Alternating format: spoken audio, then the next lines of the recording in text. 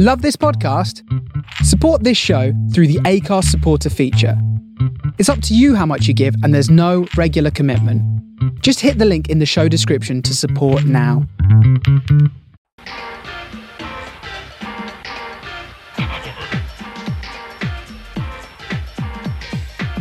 Campionato di calcio italiano.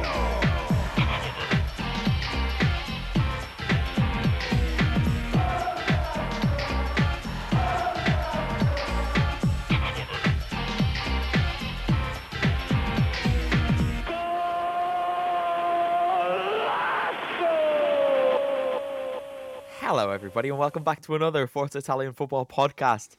Here to talk about match day 20 of this Serie A season, and what a ridiculous match day it was. I'm your usual host, Connor Clancy, and I've got Ewan Burns here with me. Burnsy, how are you feeling? Hello. I'm not feeling as good as I was earlier in the day, but nonetheless, I'm here. It was a bit much today, wasn't it? Loads of games, loads of goals, loads of silly results. There were a lot of silly results, which we'll now get into, and to help us talk about those, we've got the silliest of men in Kev Pogjalski. Kev, say hello. Hello, everybody. You sound very happy. Could you just put a little bit more volume and energy in, please? It was the surprise of being called the silliest person probably on this pod. So. Would you argue with that? Silly is a strong word. I'd say I'm just the Joker, aren't I? I think silly and Joker go perfectly hand in hand, and I said would in argue the manner of a Joker. I would argue that silly is quite soft too. But anyway, probably the least silly person of the four is Vito Toria. Vito, welcome along. How are you keeping? Thank you, Connor. Well, I'm good. And outside of football, I've taken up a new hobby. So whenever I just need a break away from football, I'm playing a bit of electric guitar. Electric guitar. Ooh. What prompted that? Oh, look, for so many years, I've had friends and schoolmates in bands, and, you know, I've kept on watching them for so much. And then I thought, you know, after all this time, instead of just watching other people do it, I thought I might as well do it myself. Another thing, too, is I'm not a fan of acoustic guitar sounds. Once I put in the electric guitar, put in the pedals, I just get the sound I want. So there's so many songs I want to learn anyway, instead of just listening to them on Spotify. You've got 6 months to make us a new theme tune. I was going to say I was going to say the exact same thing. We need a jingle. Yeah, for next season, Vito, you can write a couple of jingles for the pod, no doubt. But we've got to talk about this area action because it was utterly stupid this weekend. There's been a few weekends so far this season that have been a bit mad. This is right up there with the best of them, I think. Another 4-day weekend. It kicked off on Friday. Bologna beat Spezia 2-0. And Salernitana picked up 3 big points away at Lecce with a 2-1 win in Salento. On Saturday, Empoli-Torino finished 2-2. Inter had to come from behind to win 2-1 at Cremonese. And Atalanta beat Sampdoria 2-0 in Bergamo. And I was there, and it was bloody freezing. But all of that seems pretty normal so far, right? Sunday went a little bit mad. Sassuolo won 5-2 away at the champions, AC Milan. Yes, 5-2. A Sassuolo side that we've been worried about falling into the relegation zone in recent weeks. And then, if that wasn't good enough, Monza went to the Allianz Stadium and beat Juventus 2-0, becoming the first ever newly promoted team to win against Juventus twice in a season. And then everybody was wondering what was going to happen next. In reality, it was a bit dull after that because Lazio Fiorentina finished 1-1 and Napoli got an expected 2-1 win over Roma. Udinese Verona is to be played on Monday night. But, guys, we'll start at the top before we get into the madness. Burnsy, Napoli, they just keep marching on. That lead at the top is now 13 points after they beat your mob at the Maradona. Yeah, we kind of talked about when they got beat by Inter. It was, you know, we had this next discussion of, okay, well, now we get to see how they're going to react to losing. You know, that almost felt like it could be a swing in Inter's favour, which is mad to say now. They've won their next 4. And they've beaten Juventus 5-1 and Roma in that time. So, like, I almost think we're at a stage now where all the way through I've been sort of giving the whole caveat each time of, but, you know, you can never say it's done. I'm almost beyond that now in the sense that, you know, it's 13. And it's not just it's 13, it's how crap so much beneath them looks. Why are you only almost beyond that now? Surely we're all beyond the point of thinking that Napoli might not win the league. Due to natural pessimism, that's why. But yeah, in terms of this game, this was a weird one because, I mean, this could sound biased or whatever, but I do believe it. I wouldn't say they necessarily deserve to win the game. They didn't deserve to lose it, but I think a draw probably would have been the right result on the balance of play. But, you know, the whole cliche of champions find a way, they found a way. And it was, as Kev wrote about actually on the website, it's testament to the sort of depth they've got where Roma couldn't change the game when they needed to push for a winner. Whereas they brought on Simeone, who I think they said on comms, he's only played about 170 odd minutes in Serie A, all from the bench this season, and he scored 3 times. He's doing such a good sort of, I say unsung job. That's not like a dig at people in general, because obviously that's not going to be what's talked about at this stage of the season. But him and the likes of Raspadori are a huge reason why they're where they are. Oh, for sure. Like there was a bit where Osimhen was out as well, and Simeone just kept things ticking over. Kev, you did cover this for total-italianfootball.com. You did write about Simeone in particular. He got into the headline, which is always a nice touch, especially when Osimhen scored that goal. But would you agree with Burns' assessment that Napoli maybe were undeserving winners? No, actually, I was nearly agreeing with him, and then I've decided to just backtrack almost immediately. Good. Only because of maybe the lack of, attack at times, particularly in the first half. I know kind of that was a warranted tactic to take.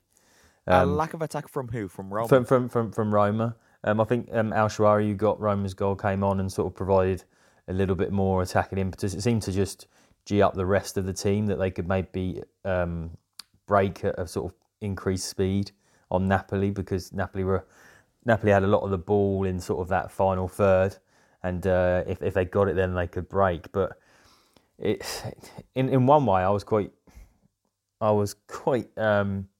intrigued by Roma's ability to sort of not panic after going behind after 17 minutes, because I think previous incarnations, and maybe not under Mourinho, they maybe haven't kept that composure and kept their sort of shape and things, and they just sort of seemed to.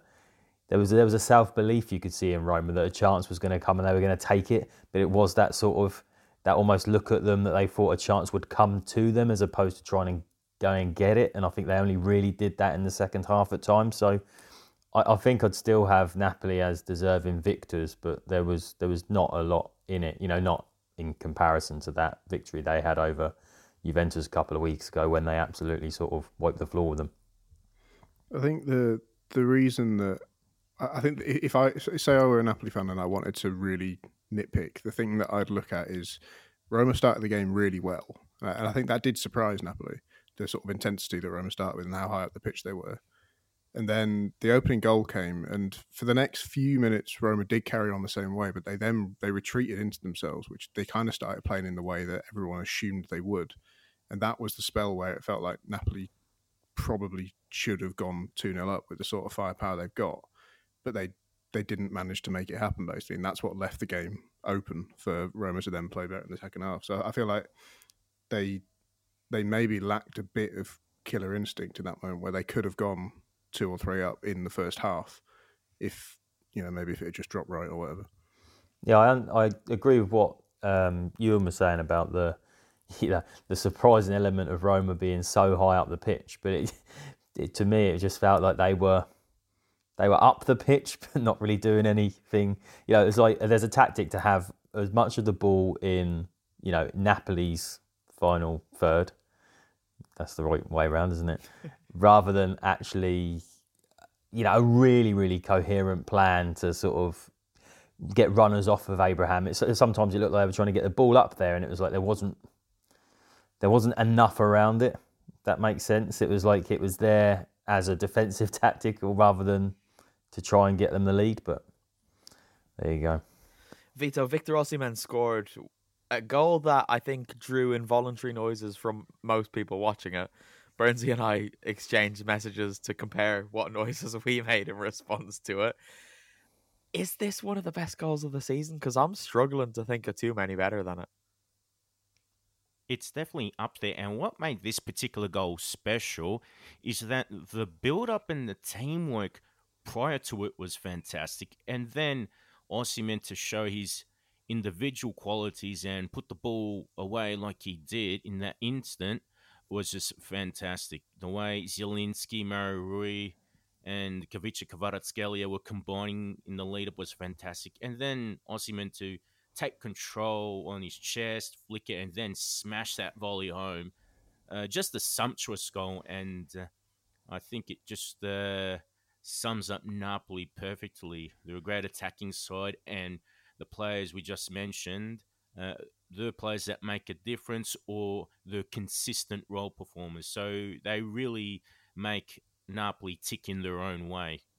So that goal was Victor Osimhen's, 14th in Serie A this season. He's already equaled his best ever scoring total for any season in one of the top European leagues. But then there's a more interesting stat that Opta have flagged, which is that for the first time in a 3 points for a win era, there are 13 points between first and second after 20 match days. It's never before happened. The previous biggest margin was 11 points between Inter and Roma in 2007. It's done, Kev.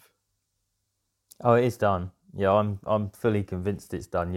But Mourinho said it was done before the weekend, so what does that make it now? Well, he's the oracle, the oracle of Syria. He's sort of even I know that oh God. What are you trying to say here, Kev? I don't know what I'm trying to say here. Out. It's because I was still thinking about the Victor Osimhen goal and something. A problem I have with it. But anyway, a problem you've got with Osimhen's goal. Hang on. Yeah, let's go. Please say the problem. Okay, so I was going to make a point about the Osimhen goal, which is that this happened last week as well when Caprari, the ball just dropped to him in the area and nobody seemed to want to go and sort of clear it out. Like maybe 5-6 years ago, a defender will go and just head that away and not worry about who they take with them. And there's an element of that with this Osimhen goal that he's allowed to chest it and then cushion it on his thigh before volleying it. And I think there's a player not that far away from him. And I think a player gets closer to him there, but we're in the scenario now with VAR that if the player gets close and sort of their chests bump together and it rolls down onto the player's forearm, you're probably getting, a penalty, conceding a penalty or doing something stupid. The players almost leave a little bit more space in the area for attempts like this now. But like Ewan said earlier, going to have Napoli won this, it is a little bit of a shame that there's nothing behind them that would put a little bit more pressure on. Inter came from behind this weekend, but don't look like they can get a run of wins together to sort of even push Napoli. And it's more about that they're not gonna drop any points. They just look unstoppable. You're focusing on the wrong team in black and blue for a Mountain of Title Challenge, Kev, but we'll get to them. Don't you worry about it. Yeah. I don't know why you're laughing, Burnsy. Why are you laughing? Because they are, if I can do the maths, 15 points behind Napoli. And how many points behind Napoli are Inter? But I didn't say Inter are going to win it. I just said he's looking at the wrong one. I'm saying Atalanta finish above Inter is what I'm trying to say. But it was just brilliant. Like, I made a point of this on Twitter, Burnsy, but you watch football on telly a lot of the time, and even if you watch like a highlights compilation of a game you were at, particularly here in Italy, and you think the atmosphere isn't being done justice on television. There's something about the San Paolo, though, isn't there? That when games are played there, more than in any other stadium, you do realise, oh God, that stadium is loud. It does have that sort of gladiator kind of feel to it in this sort of game, where as if everyone in the stands is being forcibly kept in the stands when they'd rather be like lining the very touchline of the pitch kind of thing. It looked incredible as a spectacle. The whole game, I think, was in a couple of weeks where we've had essentially a lot of, while we might find some of it funny, essentially bad news stories about Serie A. It was a fantastic game to sit and watch and enjoy as a spectacle. let's get on to the fun stuff, shall we? Because that was probably the standout game of the weekend. It was a very enjoyable watch, and we kind of knew it was going to be coming into it, right? I was quite pleased that Roma kind of played as well. I don't think they just sat back. A team who definitely didn't sit back against a side considered to be favourites for their game were little old Sassuolo, because they went away to AC Milan, Vito, and they did what they've done a few times, to give them credit. They bloodied some noses, but they beat Milan 5-2. So the champions are just now in full-blown crisis mode at this point. Oh, it's clear now. The way Milan played was just so pedestrian and uninspiring. And Sassuolo, they came into this game with not much expectation or form coming into this game, but they just suddenly burst into life, and they exposed the space left by the Rossoneri defense in style. To see Berardi do what he did throughout the game, that's the Berardi that we've become accustomed to, being that talisman and that leader for that Sassuolo side. And to win in that manner, we didn't see it coming, but I must say it was quite a thrill to see the Nero Verdi do what they can when they are switched on and when it's their day. And in this game, they definitely had their day. Yeah, Vito said we didn't see it coming, but me and Ewan were both thinking the same thing, that this is the third time in a row now that they've gone to Milan and they've sort of beat them. In a row? Yeah, it's the third away Not game by this in a row. margin, though.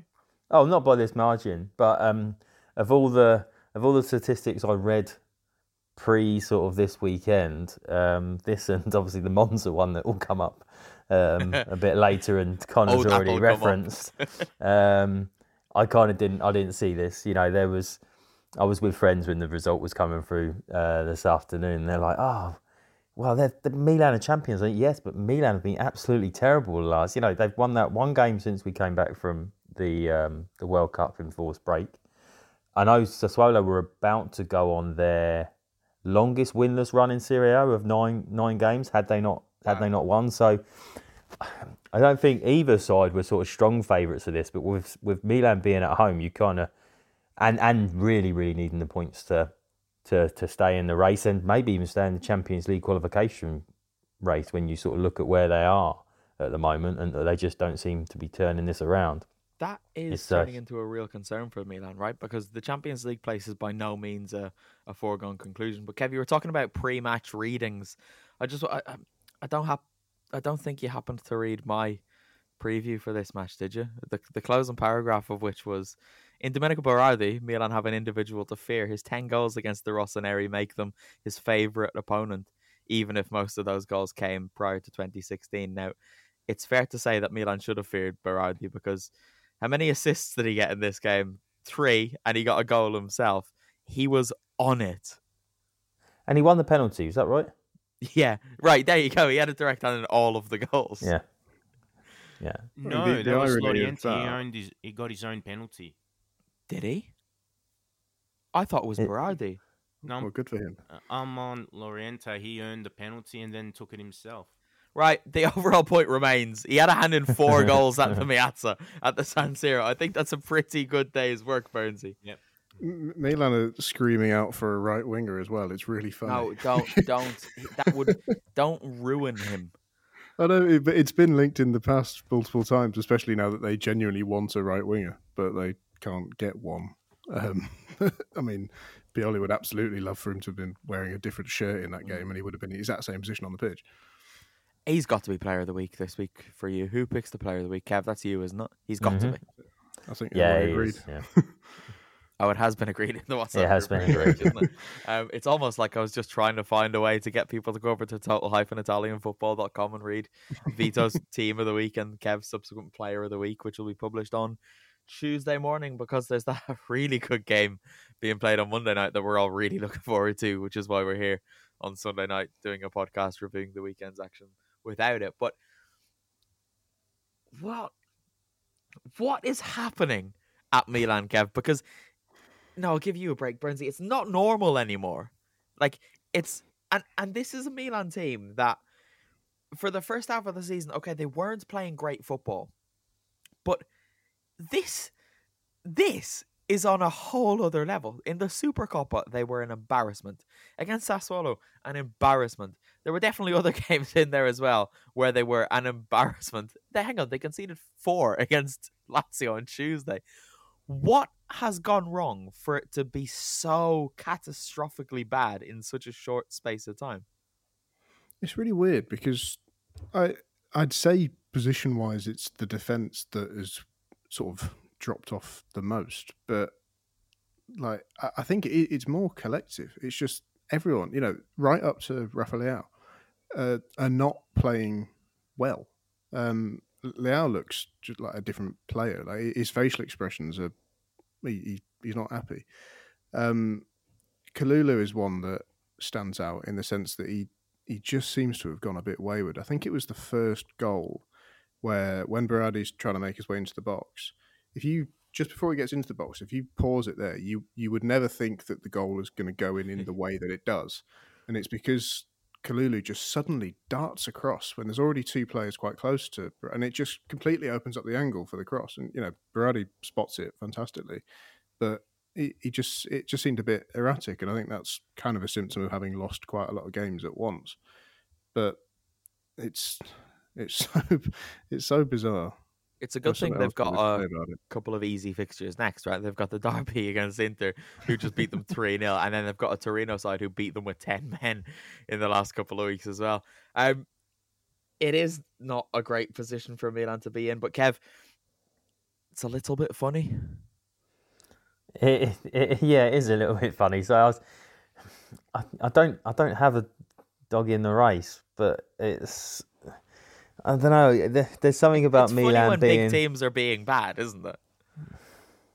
Well, we spoke about this the other week about whether it's good for, the league, because again, people do watch this from the outside that don't follow the league closely enough and don't realise how good Sassuolo can play on times. They don't understand, Milan's injuries. I had somebody today actually say to me about Juve going, "Oh, Juve have been terrible this season. They're sitting in 13th." And I went before getting smashed the other week. They won like 7 in a row without. Did you refer him to Allegri's pre-match quotes? So I highlighted the fact they had a 15-point deduction, which they just didn't know about. So, well, it's funny for us because we know the context around it. It's a strange one for people looking out and thinking, "Oh, Milan are still this sort of car crash of a side they were for probably the last 5 or 6 years before the title." But who cares, Kev? Who cares about them? Let's just have a good old laugh at the champions losing 5-0 at home to a team whose town could fit in the San Siro twice. 5-0's cruel. Right. Sorry, they conceded 5. Vito, jump in. Look, personally, when you see the big boys struggling on the pitch and also doing a bit of disarray off it, does it really matter that they're near the top? I think it goes to show that when the little guys are putting their things together, I think it's great to have these underdogs just spring out of nowhere and show that they can be greater than the sum of their parts. And then if Napoli, not just doing so well at the top of the table, but if they have a good run in Europe too, I mean, does it really matter if the big boys play rubbish? If the so-called smaller clubs are doing well in the league, and if they can put good runs together in Europe, then you can't just keep following the bigger clubs just for the mere sake of nostalgia and reputation. Just need a bit of extra excitement, especially when it's not the traditional powers. Need a bit of change. This is why Connor's so happy for Monza this weekend, obviously. So, literally no idea what you're talking about. The thing that would have angered me the most, like apoplectically, if I were a Milan fan, is that Origi, the goal he scored at the end of this game. I wanted to give Kev this. Goal of the week. Well, this is the thing, right? It's one of the goals of the season. And it's like, they're in this hideous run of form. He's done nothing all season apart from be injured repeatedly. And then he just pops up and goes, "Oh yeah, I can do this. By the way, I can score goals like this, but I'm not going to do it anymore." How many goals has he scored at Milan now, Kev? Is it 2?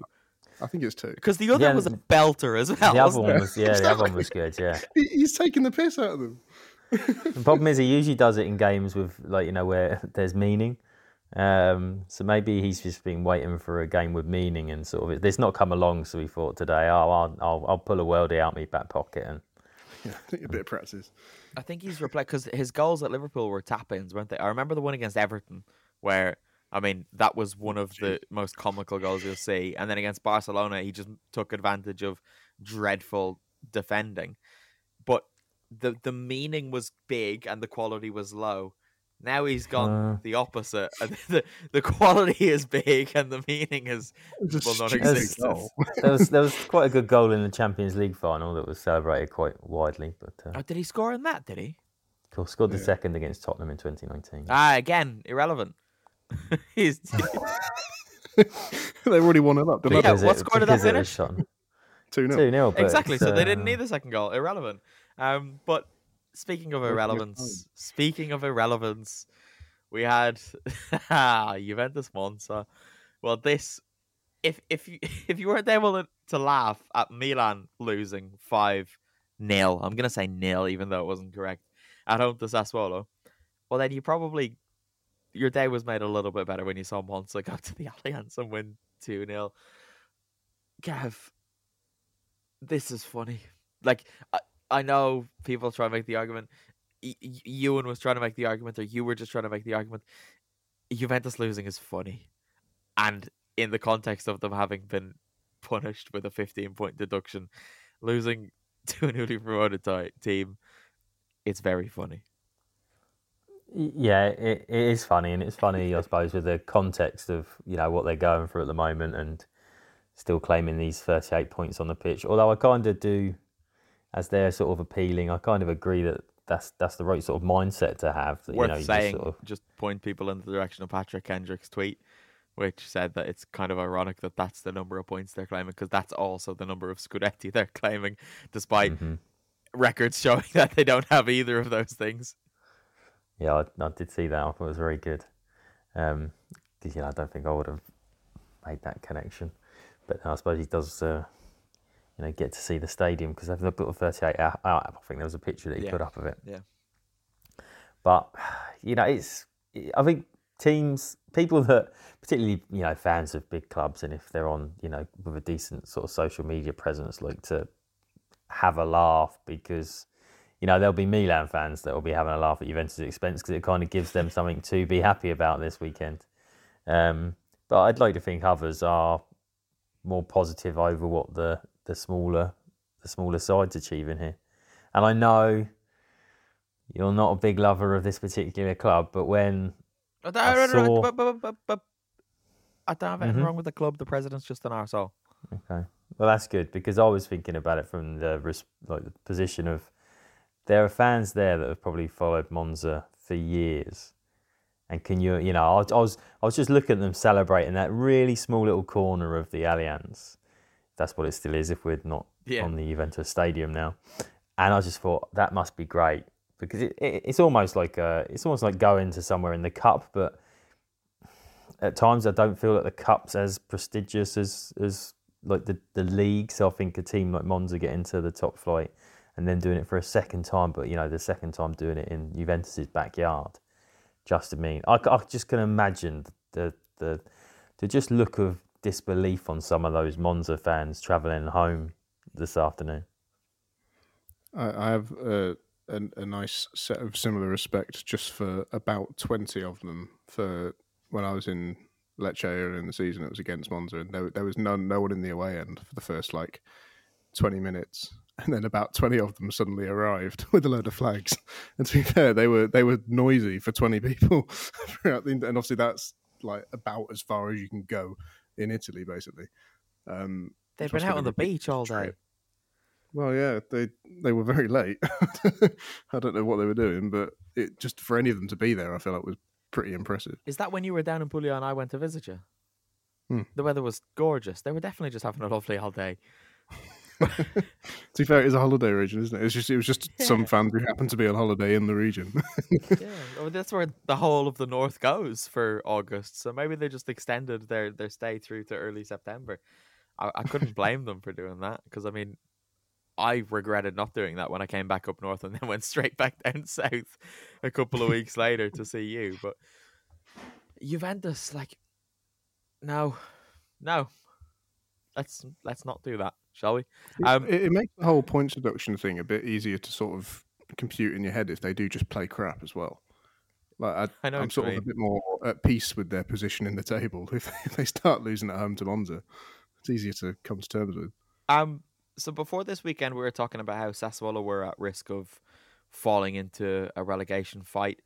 Sassuolo were on 17 points. They're now on 20. Juventus are on 23. So Kev, Massimiliano Allegri's post-match comments that Juventus need points to not be relegated. He's got a point, doesn't he? Because they're very much in the dogfight now. They are, but with significant resources that I reckon they'll be all right. You can't use the resources now, though, can they? They've McKennie's already been got sold. them. Oh, Well, well, yeah, I think you felt that was a bigger loss to them than I did, but I'm not. Why does everybody hate Weston McKennie? Don't hate him, but I think he's Your gone to face Leeds. and tone suggests otherwise. He's I gone didn't to say Leeds. that. He's gone to Leeds, hasn't he? And I think that is more his level. I don't think he. I think that's a higher level than Juve right now. I was going to Well, say, Serie A is maybe. rubbish.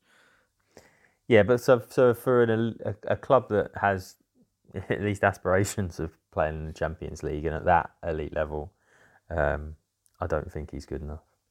I don't think he's good enough to be carrying the midfield, but I think he's a more than useful player. Like to have him around, I think is great. He's a great substitute to come in. He's a great stand-in player.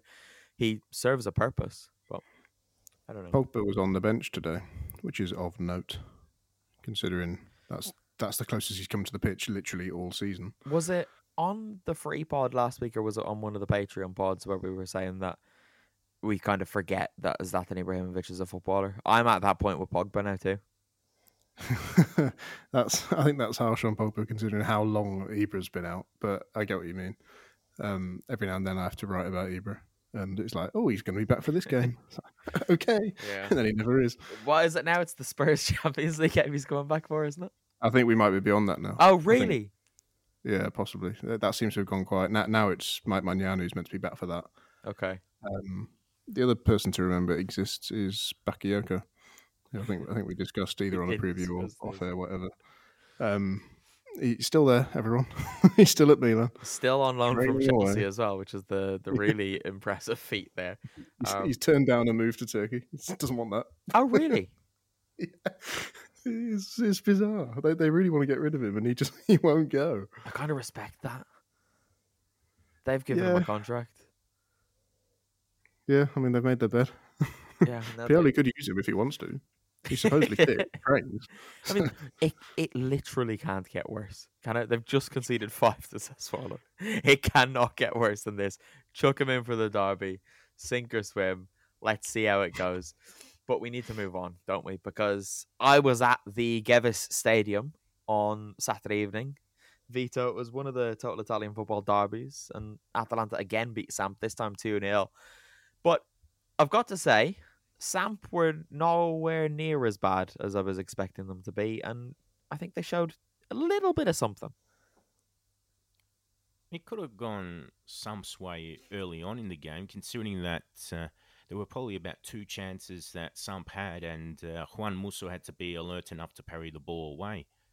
Then after that, I think Atalanta showed the greater cohesion and teamwork, and that ultimately made the difference.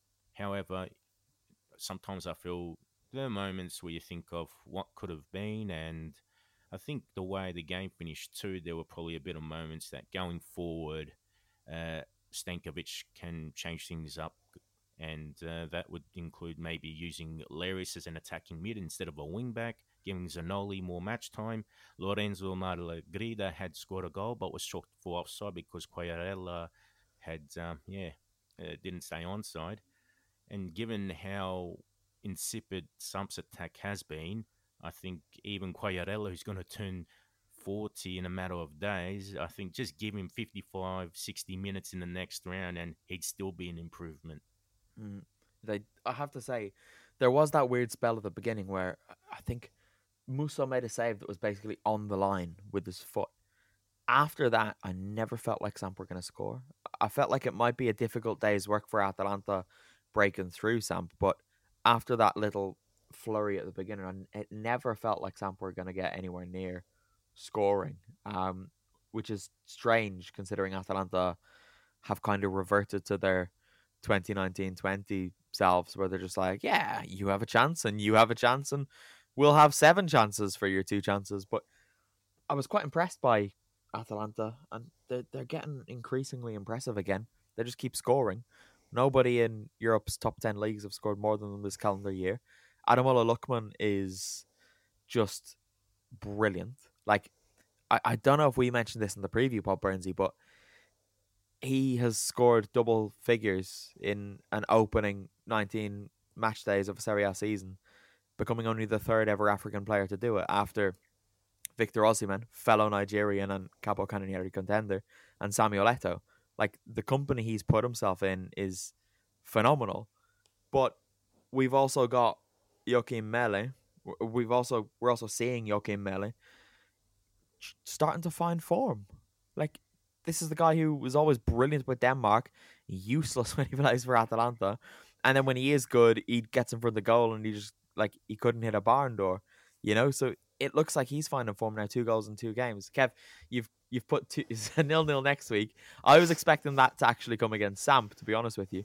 There is a low scoring game coming, but Sassuolo Atalanta, I'm not sure it's going to be that one. If anything, it's going to be 5-5 in Reggio Emilia.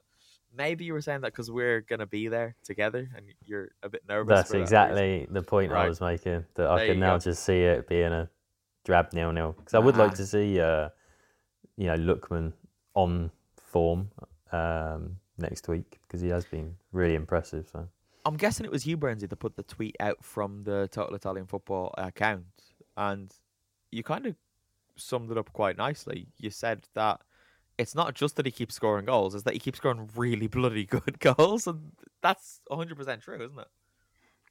Yeah, and I think what's impressive is that I think we can say he's now at the point where I wouldn't call it form. I think like he just is this good. Like he's been doing this basically all season. I mean, those figures, while he's definitely in a sort of even better patch in the past 3 weeks, he's not built those goal scoring figures in the last 3 weeks. He's been doing it all year long. There's just been plenty of other players in the team who've been slightly underperforming up until now.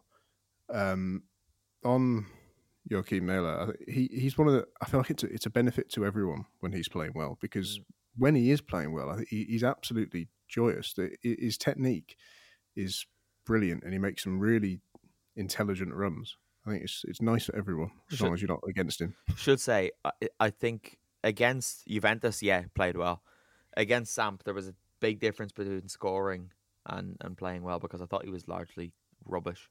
And before that header, I don't think he did one correct thing in the opening 45 minutes. But even that goal, right? Lookman had a header that hit the post that led to that chance, and he scored a header against Juve. Since when is he able to jump high and head the ball? Yeah, I was going to say, why is he able to do that? That seems a bit.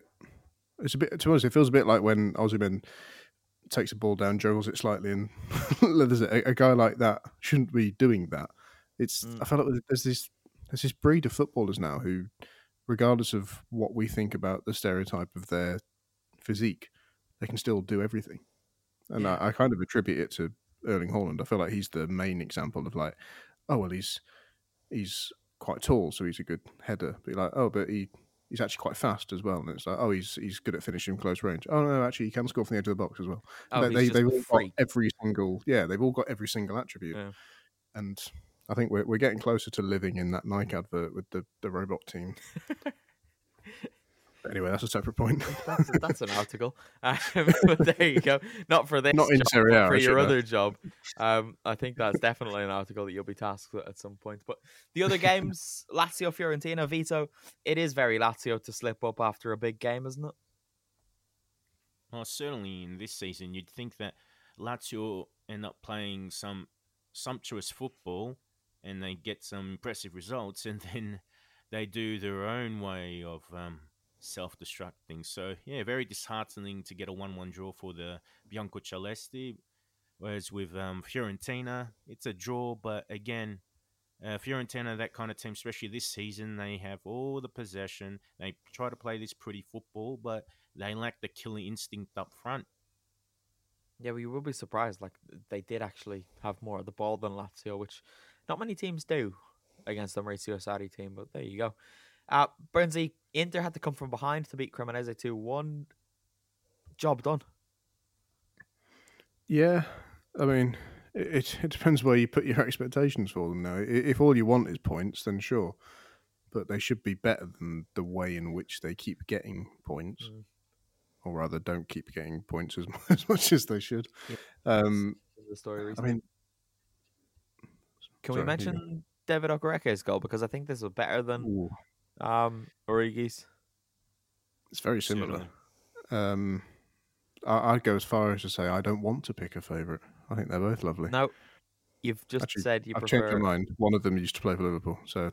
Okereke's Viva Okereke. There you go. You're shaking your head, but it's 3-1, Vito. Oh, it's just another one of those, sort of goal a la Del Piero or Tiragir type goals. They're always beautiful in their own way, but I got to say, this particular Okereke strike, that was really something special. A definite contender for goal of the round, and for me, I'd put it up there for one of the goals of the season for sure. A quick little aside that it happened during the 15 minutes of blackout in the UK, so nobody saw it. Did it really? Yeah, so frustrating. And the worst part Really was annoying. because I turned it on. They were 1-0 up, and the commentator kept on going on about how good this goal was. Yeah. And I'm I think not the first sure. thing you said was, "What a great opening 15 minutes we've had here." Yeah. Shut up.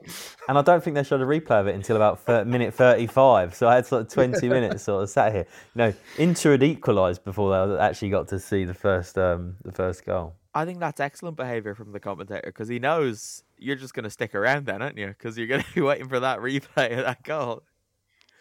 Excellent. So annoying. I like that very much. But yeah, I keep forgetting that that's the thing. You did actually message me, Ewan, to say, "Oh, there's been a goal and I can't watch it yet." I was thinking, It's the standard goal in the first 15 minutes of these games, or a red card, wasn't it? Assuming the UK broadcast was taking it from sort of an Italian feed, it felt like they were trolling the news as well, because the ball would go out for a throw in, they'd show a close-up of Okereke, and then it wouldn't be followed by a replay of the goal. And it's like, next you'd get a replay of a tackle, and that was it. And then, okay, so you're not going to show me the goal yet.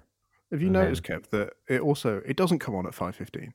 What they do is at 5:15 they start the advert package because they know that you already watch. So it comes on at like 5:17 as well. We get robbed for more than the 15 minutes of the game. Everything in my house scandalous. is set to record, so I just forward to when I see a pitch. Right. It'll make English fans angry that we're saying this, and I want to stress: Premier League games should not be shown in that time. That is correct. I just don't get why we can't watch foreign football. I don't get it at all. People aren't staying at home rather than go to a game that they have an interest in to watch Inter Cremonese. It's just weirdos like us. See, I disagree and say it's irrelevant everywhere, and there are academic papers on why these things do not keep you from going to the stadium. Quick question: does anybody who follows Serie A give a shit about the UK's blackout rule about Premier League games? But this was on everyone. Most of our listeners are in the US. Yeah, but there was a study across the 5 European leagues regarding TV games and the attendance figures in relation to their non-televised games. Between attendance falls and television coverage. That's interesting because you would suspect that there would be, right? Yeah, no, there's not. Thanks, Kev. I'll have to dig it out and share it. You ran out of gas at the end of that TV show. I asked you, no. All right, thank you. Moving swiftly on then. Salernitana got a big 3 points away at Lecce. Empoli Torino was 2-2. Bologna beat Spezia 2-0. And that's all of the games that have been played for now. Udinese Verona is on Monday night. And there's a few Coppa Italia games in midweek too. So between now and then, why don't you head over to total-italianfootball.com and read our coverage of the weekend's games, read a lot of the other articles that are going up. Vito, you've been chugging away, working on quite an interesting article. Do you want to just give us a bit of a breakdown on what you've been doing? I'll be writing about some of the provincial football clubs that were in Serie A in recent years and talking about their time in Serie A as well as where they are now. So I mentioned for Pescara. Did they get a mention in it? Yes. Love it. Give us let us know a couple of the teams. Who else have you mentioned? Well, I'm waiting for him to say Genoa. Oh, they haven't been down long enough. Still fresh. I'm annoyed I didn't think of that when I was saying this. That would have been good. Genoa's still fresh. I'm very much looking forward to that article going up. Kev, you're doing a couple of little bits about derbies because you are Mr. Derby now. You wrote a piece explaining why Napoli-Roma is the Derby del Sole, and next weekend we've got the Derby della Madonnina and the Derby dell'Appennino, and you're going to be explaining why those are those as well, which is two to look out for, actually. But I'm really excited for next weekend, guys, because Burnsy and Kev, where are you going to be next weekend for the Serie A football? In it. Yes, in and around it. Flights permitting. We must stress that with the way flights are leaving the UK. Don't say that. I'm very much looking forward to it, and I think I'm going to be dead by Tuesday morning because we've got 6 games pending for 4 days. Kev is confirmed for 5 games in 4 days. Burnsy and I are confirmed for 6 in 4 days. And I've got to be honest, I'm really not wanting to go to Modena. I'd rather just stay in Parma and get something to eat and drink. I know what you mean. That has crossed my mind. Yeah. Because we can do that nice and early. Okay. What time are you getting into Parma at? We land. Hard to say, really. Yeah, we land at midday. We should get into Parma around. Oh, nice one. We'll get a bit to eat then before we go to. Right, fine, lovely. We'll be sorted.